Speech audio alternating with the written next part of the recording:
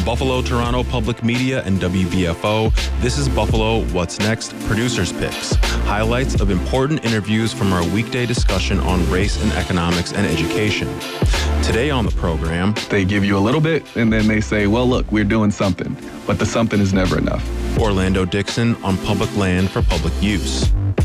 What we really need to see tracts of land that are given back to the residents, and so they can, make it green spaces. They can farm on that. They can plant flowers. Also ahead, a look at gangs and mentorship alternatives in the city of Buffalo. We talk about Black representation on stage and a look at the only African-American Veterans Monument in the United States on Buffalo's waterfront. I'm Thomas O'Neill White. Thanks for being with us. Up first, youth and gangs and mentorship. Here's Jay Moran with Cedric Holloway. We have a lot of ways of introducing Mr. Holloway this morning because he has a wide array of experience, but I guess we're going to just to put it right off the bat on the Omega mentoring programming here in the city of Buffalo. First, Cedric, thanks for joining us. Thank you for having me. A pleasure, and to dip into some of your experience. Well, let's just talk about the mentoring program right off the bat here. This is a program for teenagers, inner city teenagers? That is correct. Inner city teenagers as well as folks that are out of the city as well. We've had a couple of Lancaster individuals as well.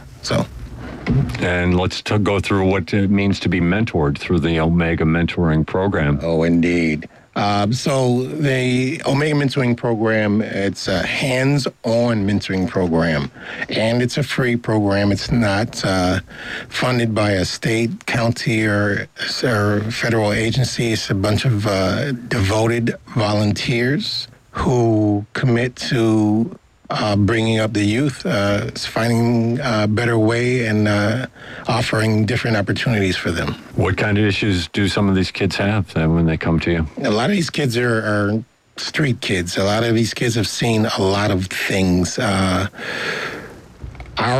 focus is to basically show them these different opportunities. It seems like they appear to be in a fishbowl, and a lot of them never escape that surroundings that they have, their neighborhood, and we take them further. We get them to see things that they've never seen before. We've partnered with the Buffalo Philharmonic Orchestra. We've partnered with Shea's Buffalo. We do college tours. We take them to different events, snow tubing and whitewater rafting, things of that nature. And a lot of times this is the very first time for those folks, our kids, to experience those type of things. That's got to be a nice opportunity. At the same time, if I remember how I was when I was a teenager, and I wasn't by any means an inner city kid who was dealing with some of these issues that kids in the city deal with, but I didn't want to talk to authority. I didn't want to talk to anybody. I wanted to stand up. I was 16 years old. Right. I'd sit there with my arms crossed and with just a frown on my face. Right.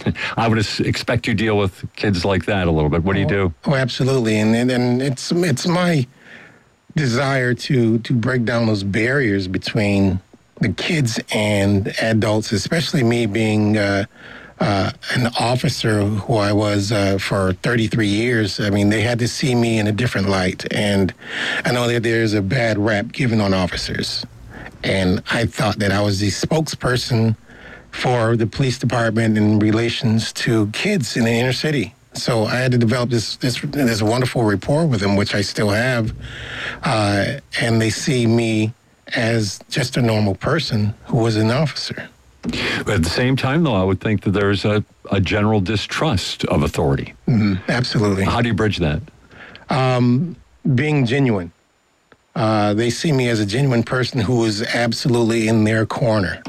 I had an issue with a young woman yesterday, and I said, listen, I have got your back. Because she had some issues in school, quite naturally. There was a fight in school, and we were addressing her on those issues. And we had to explain to her that there's a different way of handling things.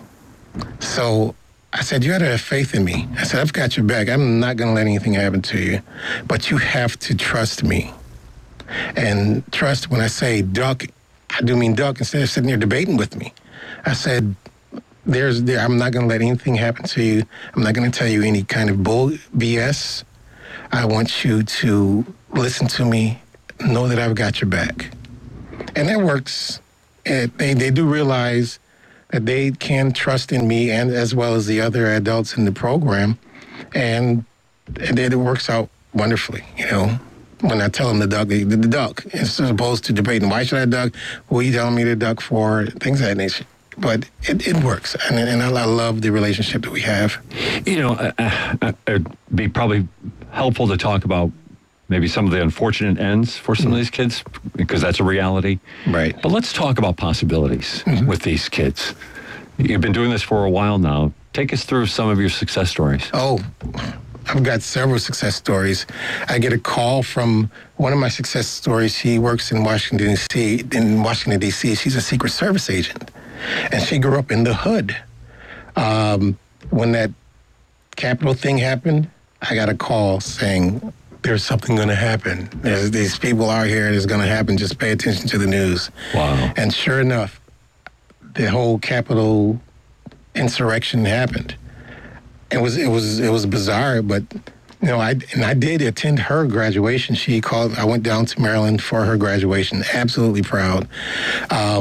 We've got firemen, we've got police officers, we've got teachers, we've got several individuals who are out here in the community doing positive things from the program, and they all attribute it to being in the program, which that makes me proud. And this is a non-paid positions, and that accomplishments that my kids have, that's my payment, and that's what I strive for. I'm curious about the type of experience, let's say, a kid who comes through your mentoring program brings to becoming a teacher or brings to becoming a police officer. Can you try to relate that? Again, kids who have seen things that a lot of us have never seen. We only imagine it. Maybe we see something like it on TV that's not real. But these kids have lived through this, and now they're teachers and they're police officers. Is there a way to kind of describe what their experience brings to those jobs? Well, so they bring their own personal experience, like things that they've gone through as children, and they're able to use it and turn it and use it to their advantage, because being able to relate to folks is a big part of being able to have some sort of a relationship. So if we can relate, we're good. We're gonna be okay. And I think that's what they bring to their jobs and such, being able to relate. A special quality to have in jobs like that, for sure. Oh, absolutely, absolutely. Some kids, it doesn't turn out quite as well, and that's got to be a real kick in the gut for you and your fellow mentors. Right. Can you talk again, as general as you'd like, about maybe some of those unfortunate circumstances, because this brings to height the real challenge here, doesn't it? Yeah, indeed, it does. And as I mentioned, we try to get these kids opportunities to be able to experience something better. Try to break free from their fishbowl that they're in their neighborhoods. And a lot of folks are bound to their neighborhoods because of where they live. We had a young man, his name was Eddie Battle. He was into the gang thing. He was shot and killed because of his relationship with the gangs. He had come to me and told me that he wanted to be out of that street business, but he was so sucked in because of his friends, because of where he lived.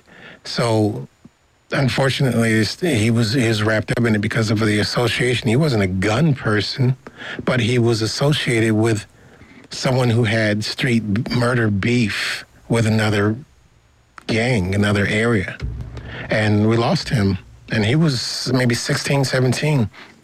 And that spurred a domino effect for like revenge, like this gang thing. It got really, really bad because of what happened with Eddie Battle. And a lot of folks are tattooing his name, Eddie Battle, young Eddie Boy. They called him Eddie Boy on their chests, and as a catalyst for revenge for other. And it just was, you get me, I get you. You get me, I get you. You know, and unfortunately, they carry that on generational to generation, and some folks don't even know why they're having this beef. Right.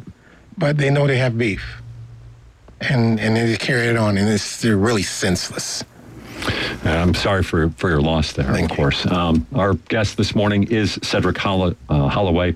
We've got a lot of things to talk about with Mr. Holloway this morning. His Omega mentoring program, dealing with kids like we just talked about, Eddie Battle. Not necessarily a success story, but one that does stand out.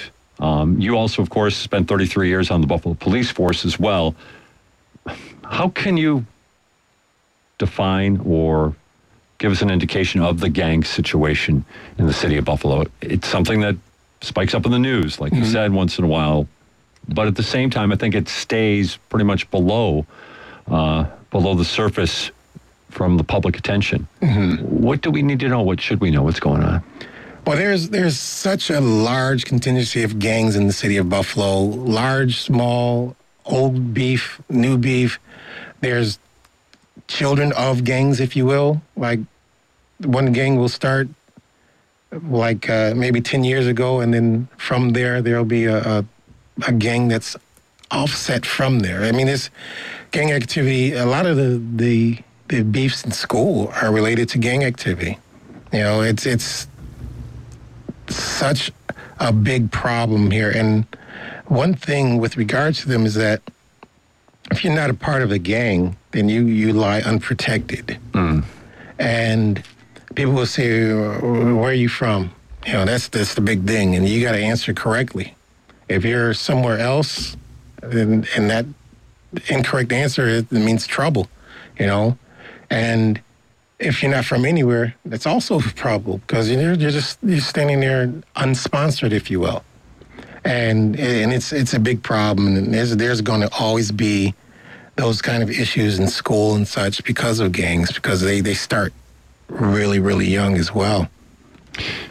It's got to make it hard for the people in the Buffalo Public School District. It's interesting, actually, before we went on the air, you talking about you have a fairly advanced martial arts degree, for sure, that has taken you, I think, worldwide, actually, in terms of competition and teaching. But at the same time, I know you've been trying to help out some of the security personnel at Buffalo schools in that regard, which is obviously very commendable. But if that part of the school reality can't be changed, it sounds like, I mean, Buffalo Public Schools have enough of an uphill battle as it is, and it sounds like this is something that's got to be, it's got to be curtailed significantly. Right. Yeah, we've got to offer these kids something else, something in addition to their education at school. This gang thing, being protected, being associated, the beefs that exist, it's just crazy. I had a couple of kids from McKinley who are in some issues because of, I mean, this gang thing, it's just a virus that's running rampant in the schools as well, and grade school as well. Like 7th and 8th graders are associated with gang activity as well. And then they grow and they have this association, it seems like forever. And then new folks come along and get indoctrinated into the gang as well, and it just keeps going. It just keeps going over and over again. It just reinvents itself as well. You were a city kid, grew up just off Broadway. Yep. Gangs weren't around then, not as prevalent. What was it like? When I was a kid, there were gangs back then, like the Mad Dogs and the Plaidlogs and the A La Turks, things of that nature, old school gangs. But they weren't as bad as these gangs. I mean, this murder beef that goes on now, it seems greater than when I was growing up. And so now where I grew up in my neighborhood, it's 31 Broadway down the way. and a couple other acronyms which they've spun off from, but gangs are still around. Even today, compared to what I've experienced as a kid. It's interesting. You went to Howard University. That's where you got, I think, into the Omega Psi Phi. Right, that's fraternity. where I was first exposed to it. Yes, and it's interesting because that dated back to Howard University in the early 20th century. I believe it was the first fraternity on a historically black college campus, for sure. What about, I'm interested because it sounds like you're very connected to members of that fraternity, and you probably hear about what life is like in other cities. Absolutely. So the fraternity now, oddly enough, it's gone in a direction of mentoring as well. The Grand Bassus, who's the Grand President, wants every chapter to have a mentoring program associated with their chapter. We've been doing it since 1999, so we're far ahead of the game, and we absolutely know the effect of mentoring on a kid. It absolutely works. We're talking with Cedric Holloway today on Buffalo What's Next. We're getting into a lot of different things, including his Omega mentoring program in the city of Buffalo. This conversation always seems to kind of go back to May 14th. You have quite the personal story about May 14th of this year. You were at Johnny B. Wiley. That's correct. With your kids at that time. That's correct. We were there with Shea's Buffalo, who comes to teach some drama, acting lessons, and things of that nature to the kids. So we were there with the Shea's Buffalo, and the 514 thing happened while we were there. Of course, we heard the sirens and such, and as I mentioned, a lot of the adults who were in the program are adults. One is a fireman, and he knew that we were down the street. And he sends me a text saying, "Keep the kids inside." He said, "I see 3 bodies in the parking lot." And he says, "I'm not totally certain about the bad guy, whether he's caught or not." So we quite naturally locked the door. We held the kids in until I got word from them, from folks that I knew that were down the street there, that the assailant was in custody. We basically held the kids there. I held the kids there because a lot of them I was their ride home. So I stayed there for a while. It was a desire of the responders to have a notification area so that they can notify the families of the deceased. And seeing that my facility had kids in it, that they couldn't use it, but across the street was Mikowski. So I had an executive from the Board of Ed with us, and we decided that Mikowski was going to be a great spot for a notification center. I called the engineers, I still had the phone number to, because of me being the SWAT commander, needing everyone's phone number to be able to access stuff, right? So I called, couldn't get him on the phone, and in my career, I haven't found a building that I could not get into, be it locked or otherwise. So we made our way into the school with the permission of the Board of Education, and that's how Mikowski became the notification center. What about for your kids? What was their response? What are they saying about it? If you don't mind sharing what they may have said about this particular incident. So they thought it to be crazy, but they weren't totally shocked. They weren't traumatized, it seems, because they've experienced so much in their day-to-day lives in their own neighborhoods. It was something to experience their experience of the shooting down the street.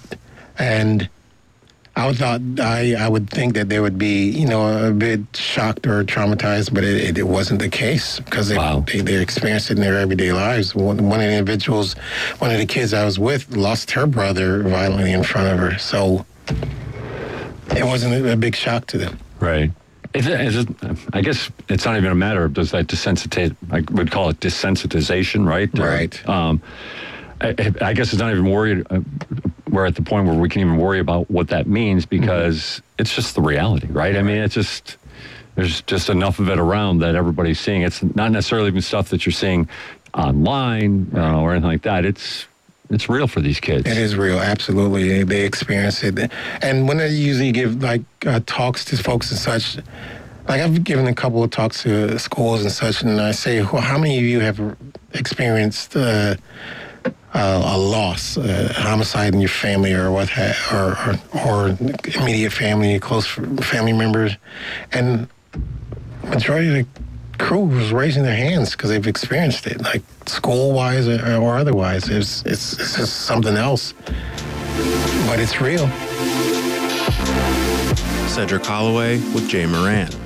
Up next, my chat with Medaille Criminal Justice Professor Orlando Dickson. He works with the Partnership for the Public Good on a range of issues. Public land for public use. It sounds like a simple concept, but is that happening here in the city of Buffalo? To an extent, I think it's more of a half measure approach, and this is common what you see in most political areas. They give you a little bit, and then they say, well, look, we're doing something, but the something is never enough.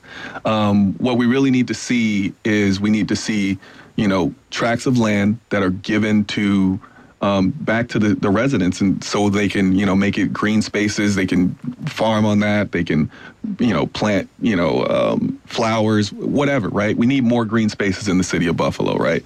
But we also need tracts of land that are just left alone, that we're not giving to developers and saying, hey, build something on this, right? Sometimes you just need green space that's not used for anything, for, what is it called, carbon reduction. And I think a lot of what happens with public land is people look at public land and they see money, but they don't see health. They don't see, energy conservation. They don't see reducing smog. They don't see like those things. Most of the time people look at land and say, oh, look, a free space where we can build something and make money. But we need to change our mindset to one where we look at these spaces and say, well, can we do something to help the city in another way? What would you do with the Kensington Expressway? There's been talk, there's plans to turn it into something that it's currently not, connecting these neighborhoods that have been bisected for years and years and years. Say you had the influence, what would you do? I would get rid of it. Honestly, I think that's the only way that you can completely negate the history of dissecting, Black communities. You got to completely get rid of the highway. Now, I say that from a perspective of like the reality of making that happen is of course extremely difficult, and then you're going to have people complaining about traffic, et cetera, right? So I guess the second state is reconnecting those communities. They have the over the expressway, walkers where you can walk, across, right? We need more of those. We need more ways to connect these two areas that have been split. Not only that, you need to reinvest in those areas that you split. Absolutely. You don't necessarily have to change the road or change the highway. You can just invest in those communities and pay back what you destroyed. And it's also an apology would be nice. Hey, we acknowledge that we, separated these communities and we destroyed 100 years worth of progress. Maybe we should apologize for that. Maybe we should put it on the table and just say, here's some truth and reconciliation about the issue. Now, we, being WBFO, we recently obtained documents related to Buffalo and Erie County Land Trust, grabbing up property from Jefferson Avenue owners and others with a super bid prior to the October 6th auction, essentially cutting a line to get to bid. And we know Land Trust works to keep property out of the hands of developers. But what's your take on this news? Big deal, little deal, no deal? It's a big deal. Assuming that it's true, of course. I don't know any other details. I think it's believable, though. And the problem is that it's believable, right? Like, it's not a stretch of the imagination to think that something like this is happening in Buffalo. It's the way that Buffalo treats developers. We generally, as a city, give developers all the benefit of the doubt. Then we give them the benefit of the benefit, right? And so it's always a constant, well, what do the developers want? And then we'll check with everyone else kind of city. And I think that's the problem. We shouldn't be able to believe this. This should be something that as soon as somebody talks about it, we're like, no, the city of Buffalo wouldn't do that. But the city of Buffalo needs to ask themselves, why do people believe this? Why is this something that can even be brought up? Well, because, people tend to believe this type of thing about a city who's done it before. So are you saying developers have a little too much power in this city? A little too much. Dictate things over here? A lot of too much. Developers are in a situation in this city where if they talk to the right people and they promise the right things, they can essentially get whatever they want. And I don't think that's a stretch of the imagination for anybody who's been in the game with politics in this city. And it doesn't have to be that way. Multiple nonprofits have suggested that all you have to do is just open the auctions up to locals first.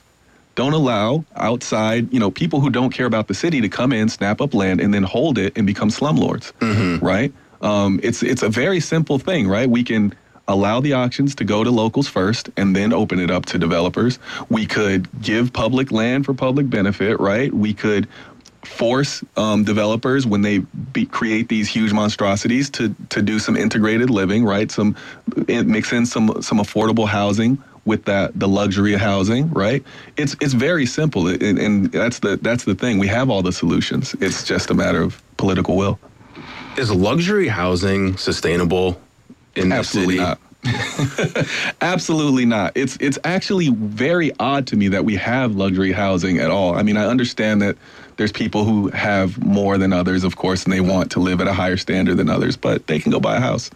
We don't need that in the city. We don't need a sky-rise building overlooking the city when we have the entire east side struggling, right? It's very dystopian, I guess, to see like this luxury apartment building coming up over here, and then the east side of Buffalo can't even get their sidewalks paved, right? They have open lots that were dilapidating houses. There's just massive disinvestment in one part of the city. So how dare you build luxury apartments when people in one part of the city are struggling like that? That's Orlando Dickson. This is Buffalo What's Next Producers Picks, a chance to hear more from WBFO's talks on our shared humanity and the issues that can't be ignored in light of the shootings at the Tops Market on May 14th. On screens and stages across the nation, there has been a debate going on about color and casting black actors. Bridget Jaipal Valenza got into that with Zhanna Reed and Marcus J. Paige from the cast of Once Upon This Island at Shea's 710 Theater last month. As you mentioned earlier, Once on This Island is a loose retelling of the Hans Christian Andersen's Little Mermaid. And if you've spent any time on social media... I knew you were going to ring it up. I was just talking to performing arts about this. Yes. Yeah. Any time at all on social media in the last couple of weeks, and even before then, there has been much to be said. I won't even say it's discussion, because I don't know that there's been discussion. It's not a discussion. Right. Much has been said about the casting of The Little Mermaid in Disney's live action being a young woman of color. Beautiful like that. It's not the first time, obviously, that this backlash has popped up. It popped up, most recently also in the Amazon's Lord of the Rings series, where some of the characters are people of color. Two questions then for you. So, first, we're talking A, about a mermaid, and B, we're talking about people who live in Middle Earth. Not that there's anything wrong with Middle Earth or under the sea.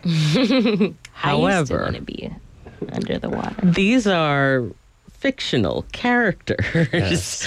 I mean, we can imagine a mermaid, but yet we can't imagine that she's black. Mm-hmm. We can imagine an elf, but yet cannot fathom that they may be a person of color. What do you say to that?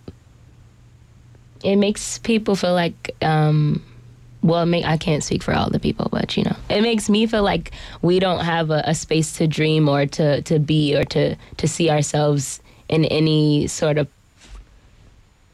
other world or other space beyond what we see in reality.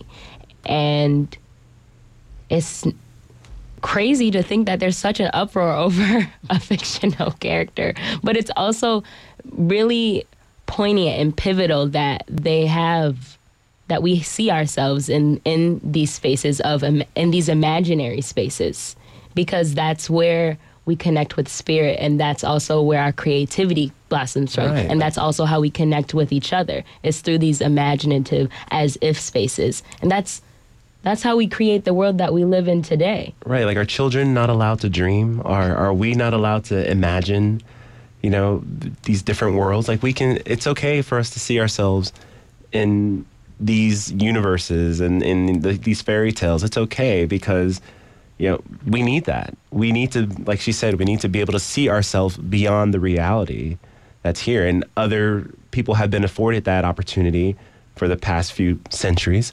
And so, if we happen to get one or two. Like, what? Why is this an argument? Why is this a quote unquote debate? Why is this up for a discussion that it can be a wrong thing? What is wrong about it? That's why it's so important Nothing. for us to see ourselves. And that's why it's so important for us to do things like this show. So that when we're on that stage, little girls, little boys can see themselves. My goodness.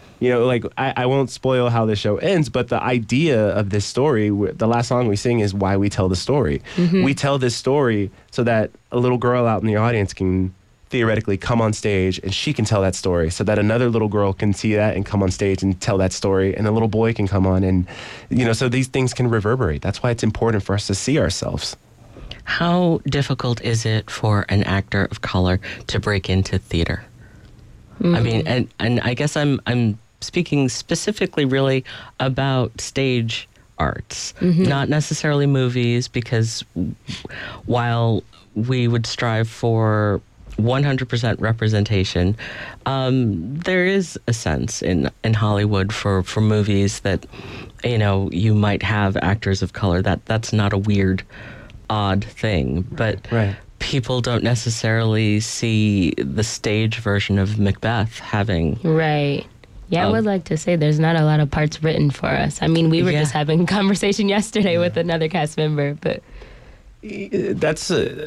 I think that's quite a bit of a question. There's a lot that goes into that. But I think what it really comes down to is it's a systemic issue, and it's a gatekeeping issue. I think there's a lot of people, who are hiring and casting for these things that only see black actors being in roles that are specifically made for black people. How many times have you seen Rent, and the two black people in the show are Collins and Benny, I believe his name is? But yeah, so how many times do you see Rent, and it's the two black actors are those two gentlemen, and why have we not seen a black Mark or a black Roger or a black Mimi? Well, we've seen black Mimi, excuse me. But yeah, so I think a lot of times we see these people who are casting that just think black role, black person.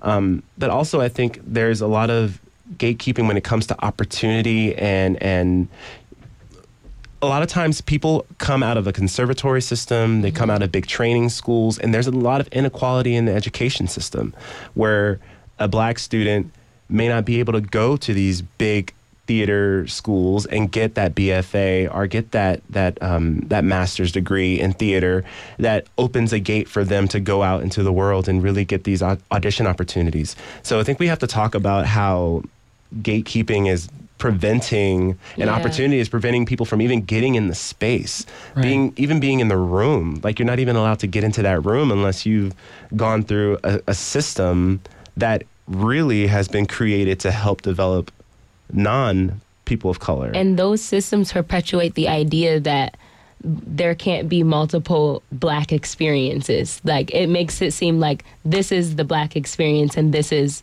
only one thing.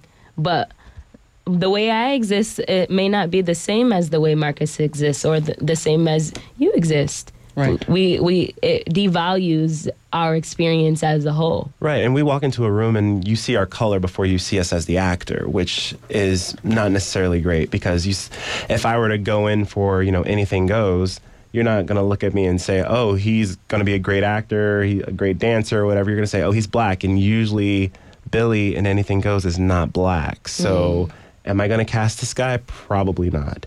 You know what I mean? And so it's just, we have a lot of barriers that we have to get through from the onset, even before we get in the room. So yeah, it's difficult.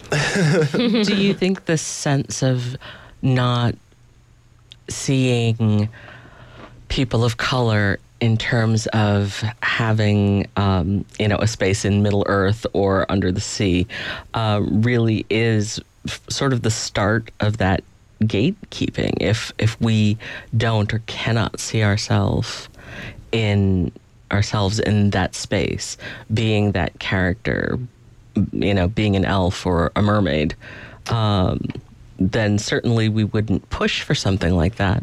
Yeah, I mean, you see a lot of times, I see a lot of auditions come through, and I may or may not submit for just knowing that, I may not fit what they're looking for just because I'm Black. I might be able to move or dance, or I might be a tenor and they're looking for a tenor. But if I see that it's a certain role, sometimes you might have trepidation even submitting yourself for that because you haven't seen that before.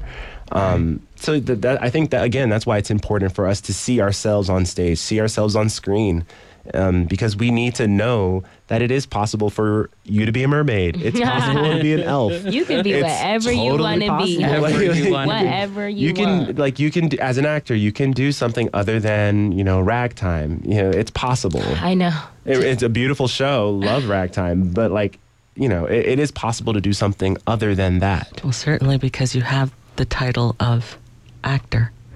Indeed. That part. We're going to act as if. What would your younger self say to you now? Your younger self has gone and seen this show, and they are ecstatic. And what would your younger self say to you? Oh, wow. I know. I feel Am like I going to make you cry? I think I'm going to cry. We're talking to actors. We're emotional. I'm like, Stop wait that. a second. Like, the amount of different parts that I cry on stage would be baffling me. Oy vey. You go. I need to think. My younger self speaking to me, it's weird, I'm seeing him. Come on, look at him. I think he would say, wow, I'm proud that you never stopped. I'm proud that you never stopped because, I grew up in Compton, California. I have no idea. I had no idea what I was doing when I decided to go into stage and music and all that. And there are many a time when I could have just been like, oh, I'm just going to do something else. After college, I actually went into real estate for a while, and I was doing that. And that was fine, but it wasn't fulfilling me. And I think my younger self would look at me now and say, good on you for not stopping because you're here. So. Your younger self has a seat at this table. Come on. Yeah. At whatever table you want to sit at. Yeah, right. I'm absolutely not avoiding you. And didn't forget about you. Didn't forget about No, I did not. Forget about me. Same question. Yeah. I was just thinking, this is so funny because my mom came to see the show this past Sunday, and she lives in Ohio, so she's driving her and my two siblings back to Ohio this morning, and she dropped me off, and she's just like, Zhanna, she's about to have a cry moment, you know. She's like, Zhanna, you are doing the thing. And I know you're saying what would my child self say, but I'm also thinking about those moments when we say, like, you are your ancestors' dreams. Like, that's literally what my mom was saying. But it's like, I am my parents' dreams. And I think, and I believe in my experience growing up, I am honored and privileged to say that I was never given the brown girl narrative, that the you are not enough. You know, I was always filled with love and compassion and of you can do this. And I think I would say to my younger self that you're doing the thing, Zhanna. You're doing all of the things that you want to do, and you will continue to do the things that you desire and you dream of, and that you can keep dreaming, and God will continue to supersede it. So to all the little girls out there, you just keep dreaming and do the thing. Yeah. That was actually my next question, what you would tell young actors and actresses who may be struggling to find their way in performing arts, to find a path for themselves in something that they're good at, something that fulfills them, that really makes them complete. What do you tell them? One of the things is you need to find your people. In that respect, I mean, find the people doing the things that you see yourself doing or the things that you're interested in doing. Inquire, talk to them about it. Also, even if you can't find the person to actually talk about, because, you know, we live in the AI world, find your people online. Absolutely. Look up the interviews. Look up what they're doing, what their path was. And I'm not saying look up to do exactly what their path was, but to just be inspired and to see the work that they put in to where they are right now. Yeah. Also, the next thing I would say is to trust yourself. Trust your journey and know what you want so that you can move forward with what you want. Because if you don't know what you want, you will be all over the place. I also think that you have to really be tenacious in believing in yourself. That's something that I learned, especially during the pandemic when everything was shut down, and I lost so many jobs, and I thought this is not going to happen. I thought everything was lined up for me, and it all fell through. But I think the biggest lesson that I learned was you have to be your own biggest fan. Yeah. You have to be tenacious, and you have to just really be vulnerable and put yourself out there and try to walk into the rooms that you feel like you don't belong in. And be kind to yourself, too. That's another thing. We speak a lot on this show about how arts can be healing. Buffalo has been through a great deal of tragedy in the last few months. What role does theater play in recovery from tragedy? I think theater allows us the opportunity to reflect. I think a lot of times seeing something on stage allows you that opportunity. You know, if you try to give yourself advice on a situation, it may not resonate with you, obviously, but then if someone else were to tell you that same advice, you think, oh, maybe you're right. And I think it's a similar idea with theater. If you can see something on stage that you relate to and there's a message there, it might permeate you in a different way. I think especially with this show, handling grief and handling tragedy, I think the way we show that in our show, I think is done in a way that is quite beautiful and shows that this moment doesn't have to always be sad. This moment doesn't have to be traumatic and ongoing. It can be a moment of rebirth and of healing. And that's something that personally I took into to myself with our show, because I lost my mother last year unexpectedly, and so Sorry. Thank you. And so watching this show and watching one of the scenes in particular that I won't go into, you have to see it, but watching one of these scenes and how we handle it, for me, there was a moment during the rehearsal process where I had to step out and just have a moment with myself, but it really was therapeutic for me because I realized I didn't have to wallow in that, and that there is some sort of celebration that can happen in this time of grief and trauma. And so I think when you see it, it's a bit easier to process it and take it in for yourself. So I believe that the most powerful thing that the theater does and that we do with the show is that it opens up these discussions and these conversations through the spirit first, right? Because it's music, it's song, it's story, and then it unlocks something that sometimes you don't know why, right? A lot of times we leave the show and the people are bawling.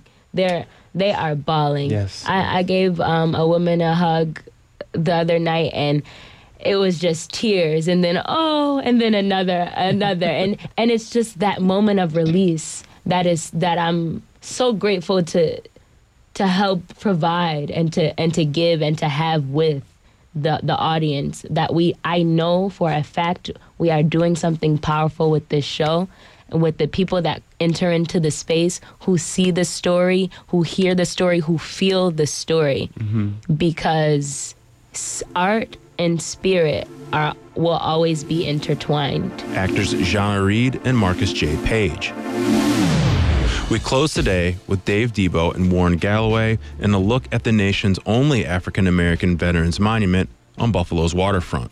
Describe the monument. If I wasn't there and didn't see it or haven't come across pictures, what does it look like? The monument looks like one, when you come up, you'll see 12 black columns.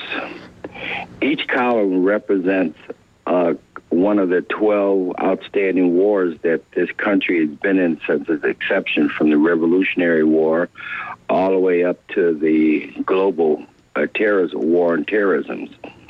The artistic designer, Mr. Jonathan Casey, he designed this monument, and to him, he made these columns to represent candles. And the reason why he did that, I guess from what it says, that during wartime, many families put candles in the windows and lit them every night until their family member came home. And even our 12 black columns, at night, their lights come on at the top that light all night long, representing candles. Then you will also, as you walk through there, you will see pavers. Pavers made of brick with, looks like, dog tags inside. Each of the dog tags are for sale, and we roughly sold over 550 pavers that have names of African-American veterans on it, their rank, their service unit, and when they served. And then you will also walk around and you will see tablets that are developed that for each two columns, there were comments about brief history of what African Americans did in that war. Like the first two will be the Revolutionary War, War of 1812, and it goes on. And then also you will see on these pamphlets or columns, you will see a QR code that you can use your smartphone device to basically hit that QR code, and you'll get about 30 seconds of more information that you would read, maybe a little quick video or something. So this monument is not only to honor African-American vets, but it's also to educate the community and everybody on just what type of input and impact that African-Americans had in fighting for this country. I understand that the columns, too, are spaced such that they are sort of a timeline. The distance between each war corresponds to the amount of time between each war. So the space, as you walk around, the space that you're walking in, is the relative peacetime between wars. Yes. Wow. Talk about the pavers. These are individual dog tags, and I understand during the ceremony this weekend, it was pretty poignant. People were actually bending down, and someone was even kissing one of the stones? Dave, it really hit me. After we unrevealed it, we pulled the big tarp off of it, and families and people were walking around looking at, trying to find their paver that they paid for. And I guess something hit people, that when they actually seen their loved one, their father, uncle, brother, or sister, when they actually seen their name on concrete, that's a permanent memorial to their family member, a lot of the people reacted that I didn't expect myself. There was tears, there was joy. I mean, yeah, a lot of veterans, especially World War II, and they never really talked about being in the service. I know my father never really talked about it at all. But to actually see a name of a family member, people were really emotionally affected by it. And I think that it hit me when I watched people's reaction. This is the first and only right now, maybe there are others that are planned, but the first African-American Veterans Monument Memorial in the entire nation. Yeah. Why it is? Yeah, there are many cities that might have statues of African Americans to honor you in World War I or Vietnam or whatever. But there's no other monument in the country that we research that's a monument that acknowledges African Americans in all 12 conflicts. That's the difference. That this monument is just not for honoring Vietnam African Americans or World War I or Koreans or war veterans. This monument honors every African American veteran from the Revolutionary War to now. Why here? One spot. Why here? Did just someone here have the idea and other places didn't? Yeah, I guess this idea came from the Women's Civics Group, Erie County chapter of Links. In 2014, they basically announced and they showed and they put on display at the Franklin Meriwether Library that for a year or so they were doing research and they developed these columns or paper strolls of all the names of all the African American veterans who died. When they basically opened it up to the people to see it, they approached Assemblywoman Peoples trying to find a spot where they could basically store these. And at the same time, the Naval Park told them they didn't have any space. And then we realized that there's no monument in Buffalo to honor African-American veterans. You go out to the Naval Park now, you'll see a monument honoring Hispanic soldiers, Polish soldiers, Irish soldiers, Afghanistan war veterans, but there was nothing down there. We went down to the Naval Park and got some land initiated.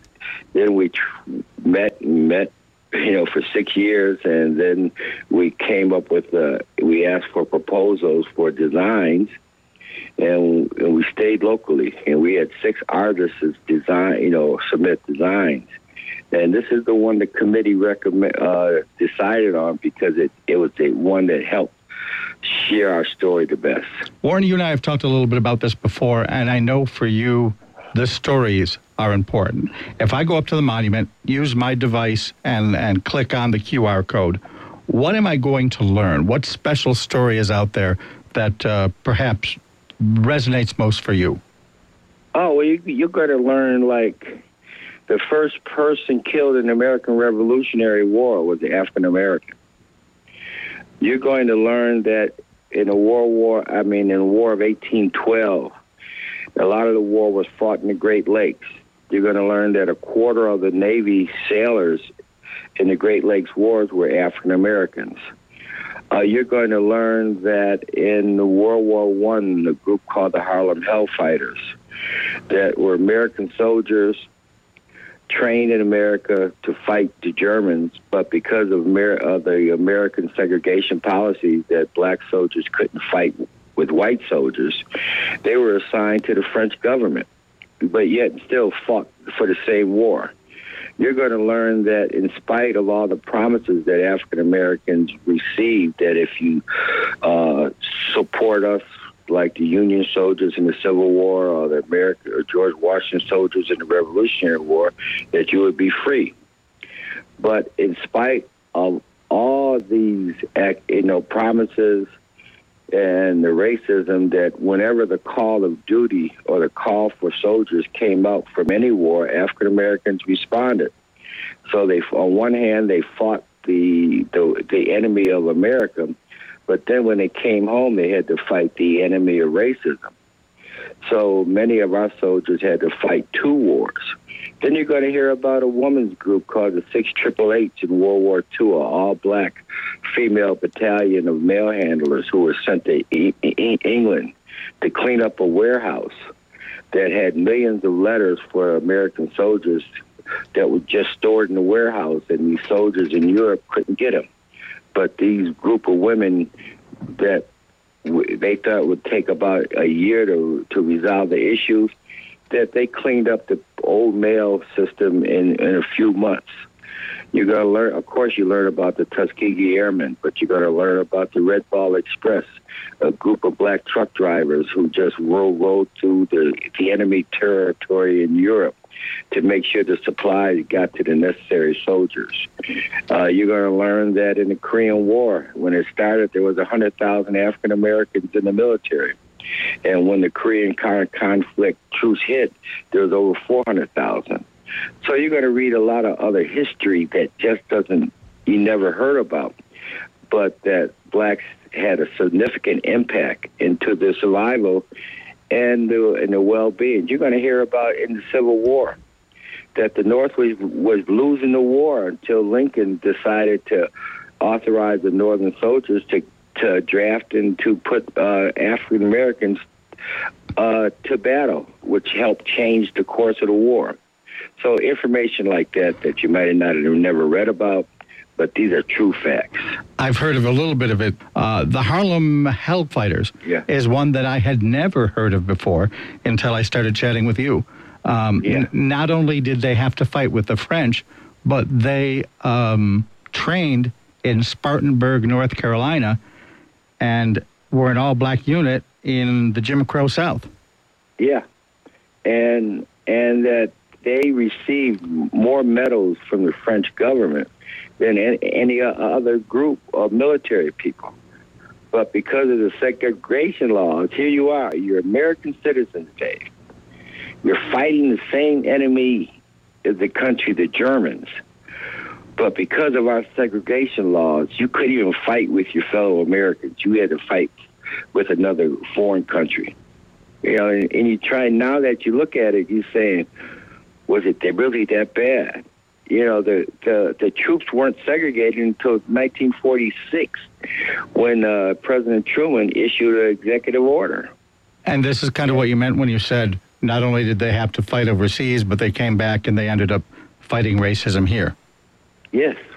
Were you a veteran? Did you face some of that? When I came back from the war, the only backlash I felt, because I was a Vietnam veteran that fought in Vietnam, is that, Vietnam returnees, we were considered murderers because, there's so much anti-public sentiments about the war in Vietnam. And a lot of that negative feeling was put on to the soldiers that when came back, we had nothing to do with nothing. And we didn't get a ticker tape parade when we came back from Nam.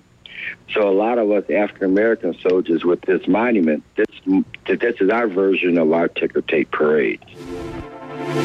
That's Warren Galloway, co-chair of Buffalo's African-American Veterans Monument.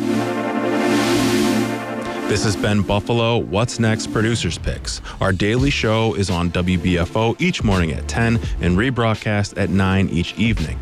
It's also available wherever you get your podcasts and on demand at WBFO.org. I'm Thomas O'Neill White. Thanks for listening.